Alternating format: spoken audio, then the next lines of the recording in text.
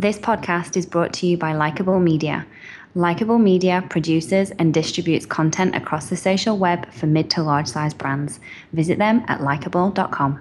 All the social ladies, all the social ladies, all the social ladies, all the social ladies, all the social ladies, all the social ladies, all the social ladies. Now put your phones up. Welcome to All the Social Ladies with CEO of Likeable Media, Carrie Kerpin. Cause if you're social, then you really should be tweeting this. If you're social, then you really could be leading this. You're getting mad when people say it's so mysterious. Because you're social, you're a leader and you're serious. Oh, oh, oh, oh, oh, oh, oh, oh, oh, oh, oh, Now, Carrie Kerpin. So this next podcast is really near and dear to my heart. I'm speaking with Rachel Hadley, who is the new president of Likeable Media. I am so excited that Rachel's in this position, and I'm more excited that you're able to hear her story because it's a really incredible one that starts in PR, talks about how she listened and learned and became the social media leader at Likeable. Take a listen. Welcome, Rachel, to the show. Thank you. Thanks for having me. I mean, Rachel, this is a big, big time for you and me, and I'm so excited to have you in studio today. I see you every day at Likeable Media, but this is like a special treat. It's a big deal. I'm so excited. It is. We get to step back and take a look not just at where you are today as the president of Likeable Media, which is so exciting, but really what got you there. And so I'd love to talk to you a little bit about kind of your career trajectory as a whole. Tell me how you started, how you grew, and how you got to where you are today. Awesome. Sounds good. So I actually had a very interesting background. My educational background was computer science. Really? Yeah. I'm very analytical, and I thought I was going to go computer science because, you know, the internet was becoming a big deal. Yes. AOL had just rolled out, 5 free hours of internet back then. So we got all excited. It became very clear that wasn't my passion, though. I was naturally good at it, but it wasn't my passion. And I got really excited about trying something more creative in the creative space. So that led me to communications. Okay. And public relations specifically. Okay. So my education is PR. My background is PR. I started at Weber Shandwick in Atlanta right out of grad school. And that was the start of my path. I then went to Cinnabon, where I was head of corporate communications there. Cinnabon is a big brand, but it's a small corporate company. So I got my hands in everything there. And that's when I started to expand into different spaces. So did studying computer science help you in your PR career? Interesting. I've never thought of it that way. So potentially it's what led me to it because I chose my university for computer science. And when I decided I was going to change majors, I said, well, what else is this university like really great at? And I found they had a top PR program. And so I audited the class, and that's how I discovered the profession. I didn't grow up thinking I wanted to do that. And I would imagine that while you were at Cinnabon, because you were there for a while, the concept of PR changed dramatically. Yes. In terms of what PR was and how PR worked, and as digital kind of came to be this big thing. Talk to me a little bit about that change. Sure. Social media has changed the face of PR more than anything else. Definitely digital in general has a play, but I think social media more than anything because social naturally started falling under PR around messaging. And it was the first place it went. It was. Yeah. Just naturally. So I can remember when I was at Weber, before Facebook had really rolled out. Yes. I remember putting together a MySpace strategy for a client. MySpace. And it was great. It was smart. It was so, MySpace was the thing. So social media naturally went to PR. And I think that's pretty much what led me here. And so talk to me a little bit about the transition that you made from the agency side to the brand side. Was that a shock? Was it something you were really looking to do? Because ultimately you ended up back at agency. But Yeah. I think that's a very interesting transition and something that a lot of our guests talk about. They do agency for a while, they go brand for a while. Yeah. You know, looking at that, talk to me a little bit about just your decision there and the differences between the two. Yeah. So being in Atlanta, I learned very early on that to get a job, you had to have agency experience. So especially in PR, more than any other. That makes sense, actually, at the time that PR, you would need agency background. Yeah, because they just want to know that you've done it and Right. you know what you're doing before you go and to. have been trained by people who are experts in the space. Exactly. So that's what led me to agency. People always say, you're either agency or corporate, either agency or brand. I don't feel that way. I actually transitioned beautifully into corporate, and I loved it. I love both, which I don't think is normal, but a lot of people don't think it's normal. Yeah. It's like you can't love LA and New York City. You have to choose one or the other. But some people do like them. You can like them all. And Cinnabon, it must have been interesting when you were there because they have a really sort of viral fan base in terms of fan base. They're like obsessed with Cinnabon. I just heard it. I was watching The Middle and they talk about Cinnabon. Like it's one of those brands. Oh, it's right? unreal. And I mean, I still get texts from friends that, I'm watching Colbert and he just mentioned Cinnabon. Like it's just so talked about in pop culture. And late shows, jokes, things like that it is constantly talked about on social as well. And when you were working in that space, did you find that it was just like organic? It just happened? It's a lot organic, but there's obviously opportunity with engagement because if you respond, if you engage, if you keep the conversation going, it propelled it that much further. And so talk to me a little bit about your next career move, because I find this and the story of your journey at Likeable to be a testament for women in their careers in general. Talk to me a little bit about how you came into the org and how you managed your path from there. Ooh, okay. So I interviewed at Likeable in January or February of 2013. I had just moved to New York. And I was still actually working with Cinnabon, but job hunting here in the city because I was looking for my next big move after moving. And I was looking, my whole career, I've gone for both opportunity, professional opportunity, but also for culture. And when I came to Likeable, I loved the culture in the interview process. I loved everyone I spoke with. And then I saw a huge opportunity here. You had just started in your new role as CEO, and it was a pretty young organization, and social media was becoming so it was. I don't think we even realized how big it was going to become, and how much of a paid platform it was going to become. So it was a huge opportunity to step in and get some growth experience there, and bring my agency background here. To the organization and help out. And I think, what's interesting, of course, I'll say this and you won't, because it comes from, my own experience as a company that I built, but we were a very, very young company with a lot of people who were just immersed in social, did it because they loved it, but didn't necessarily have the experience that you brought to the table. And so to me, I love that you fell in love with the culture and had that there, but what you also did was come into a company which had a lot of experience in what it knew, right? Right. Like they were in there. They knew community management at the time. Right. Again, this is a long time ago. But you had all of this kind of brand experience and agency experience and all of this. And so how did you, I would assume, I don't want to make an assumption, but I assume there were some changes that you thought you might be able to improve upon the organization. Well, I definitely saw opportunity for just me coming to the organization was diversifying a little bit because the team was so young. So young.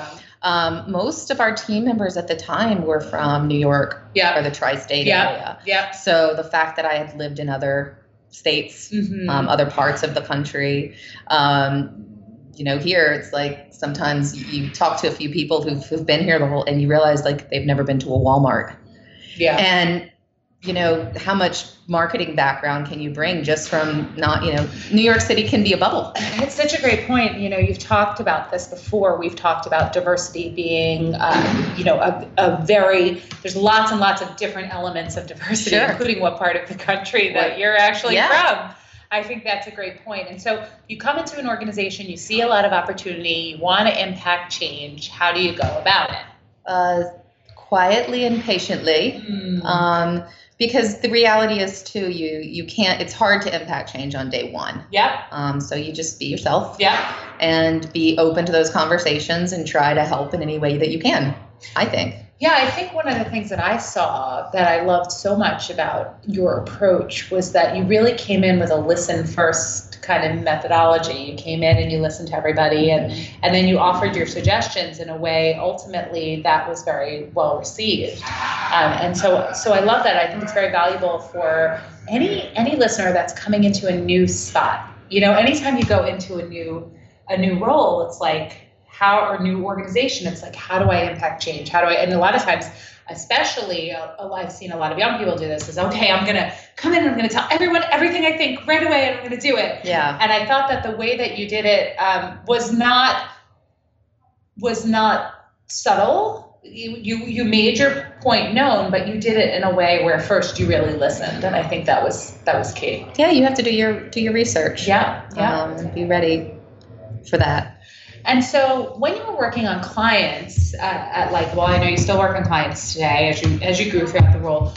What did you see? You've been doing this now for a long time. What are they asking for, and how is it different? I know you just mentioned, especially how it would evolve to paid. Tell me a little bit about how social media has evolved over time since you've been at Likeable. So I think with social, one thing that's challenging is the unpredictability. So it's very hard to plan out months and a year in advance because we don't even know what platforms are going to emerge. We don't know what, even within a platform, the next content type is going to be, the next way to tell our story, so that's hard. It's very hard to predict that. And but it's fun. It makes it, you always have your ear to the ground so that you know what the next thing is. And are we going to jump on this opportunity? What do we want to jump on? How do we choose those things? And so it's really important. It always has been, but it's really, really important to be partners with any of the brands that we work with so that we are ready to have those ideas when things change. It's funny you say that because one of our brand promises, obviously, that you helped develop was that we offer faster service and we are, really well immersed in social. And I think that that's so key in what you're saying. You have to have that partnership to be able to impact change quickly and adjust as the networks adjust. Absolutely. It's essential. So I think that over time we've seen that time and time again. The more things change, it's over from 2013, if you listed out the changes, it's huge, immense. And in some years, there are several networks that emerge. Absolutely. And they do very well. Absolutely. And in some years, there are, it almost feels like there's no new networks, right. None that have really emerged. There might be new platforms, something that in the first week you think is huge, Meerkat. Right. Things that happen and you think this is going to be the next big thing. And but sometimes it just signals a trend. It signals kind of what's happening next. And I think it's so interesting how you and the team do that. Talk to me a little bit about, so you've grown, you came in as an account manager or account director, account manager, and you grew throughout that whole process. And now I have passed the reins to you and you are president of this organization. Yes. Talk to me a little bit about when you're bringing in talent, some of the things that you look for. I think the wisdom that you've imparted to me around this is really key in terms of hiring the right people. What are the types of people that you look for when you're hiring? Okay. So people, as you know, people are my passion. Yes. And it's vital that they have our core values. Yeah. Vital. So our core values being passionate, accountable, driven, and likable. But beyond that, I also look for my three things, which I actually learned from a previous boss of mine, is hungry, humble, and smart. And hungry kind of speaks to driven. Smart speaks to everything. You have to be smart. But the humble piece is tricky, and it's tricky to screen for in an interview process, but it's so important. it's so important in the hiring process, I think, because we need to know that we have people who, nobody has the answers. I don't have all the answers. You don't have all the answers. Nobody sitting in our space has all the answers, but we know with a little bit of humility, if people are willing to listen to other people, to listen to what they read online or see in the news, that we can come up with the best answers we can come up with. So I really look for humble. I think it's really important for our culture to have people like that. You might say that humble equates to likability. For me, it does. I think for a lot of people, it really does. It's like not being arrogant and, being knowledgeable without having to be, so out there. Yeah. And, it's my way. Right. It's funny. I have met people who can own their arrogance in a way that it has charm. And I find that to be a tremendous asset, but it's so not me. It's so not my style. Yeah.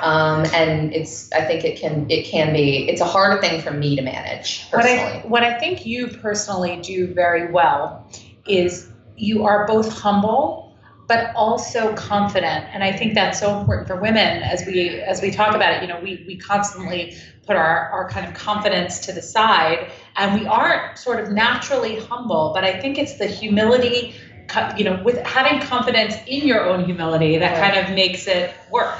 That's what I see in you. Well, I try. Yeah. Thank you. Yes. I hope so. It's true. I'm confident in the things that I've accomplished and the things that I know and that I think and how I feel and some of those things. But I sometimes admire the confidence that you spoke about female leaders. Yes. I wish I had what men have sometimes in the way that they can deliver on something where they only need to know very little, and they can sell it. And I feel like I have to be over prepared. Sometimes, but it's very normal, and we all experience it. But I think it starts with knowing that. It's knowing that and saying, okay, I'm going to push forward in the confidence, but you can be confident without being arrogant. And I think that's something that I think women do very well, actually. Yeah. Okay, so talk to me about your own social media usage. So you have been immersed in this space now forever. As you mentioned, you were setting up MySpace strategies back in pre-Facebook days. Well, even before that, I joined America Online. Oh, back America Online. In, I think 1995. I've had my account for a solid 21 First screen name? Rachel. It's still my email address. No, it's not. It is. I still have it. Oh, it's I love it. You kept the AOL account. I love it. You can't let it go. I can't let it go. No, it would be too sad. It would be just too crushing. Okay, I have in Gmail there as well. I've got other accounts. You've been in there early. Yeah, early those chat rooms back in the day. That was the first social channel. I think, or my first experience, I think. But because I don't, my family's all over the country. Yeah, really. All over the world, I guess. But that's how I stay in touch. It's through social. That's the only way. And so, and I've lived in several different states. Yes. And I have friends everywhere. Yes. So it would be impossible to stay in touch with the amount of people that I do, that I try to, any other way. And it's the best living in New York because everybody comes to visit and you can connect on social so quickly and easily. Awesome. So I love it. And what are your favorite channels? What do you like to use? Mine is Facebook. I'm still a Facebook. You're a Facebook girl. I'm a Facebook girl. It's the one that everyone that I know is on. But I'm on Snapchat, and I really keep up with it because I have a 12-year-old half sister. Yeah. So I gotta keep up with the young ones as well. Love it. Who they're actually I don't even know if they're old enough to be on Facebook sometimes. They've got their cell phones and they're Snapchatting with their mom's accounts, but they're not always on the other channels. Yeah. And tell me about, in terms of best network for opportunity for brands, does it depend on the brand, or are you still like pro Facebook? Where are you? So the thing that I've been so impressed with Facebook is it is the audience, but it's also, Facebook is better at advertising than Google, and that is crazy. So I think there may be opportunities for other brands on different networks depending on what their goals are, but I think by and large Facebook is where the people are and where the targeting it's crazy the level of targeting that you can do there. And certainly where the ROI is. Facebook-owned companies. Right. So where Facebook has been a trendsetter, the companies they own, I think, are pretty soon to follow. Yeah. Awesome. Rachel, thank you so much for being a guest today. You are one fabulous social lady. Thank you. Thanks for having me. You've been listening to All the Social Ladies with Carrie Kerpen, CEO of Likeable Media. You can follow Carrie on Twitter @Carrie Kerpen. To get current social media insights and great tips, sign up for Carrie's weekly newsletter by emailing newsletter@likeable.com.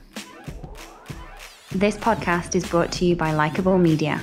Likeable Media produces and distributes content across the social web for mid to large size brands. Visit them at likeable.com.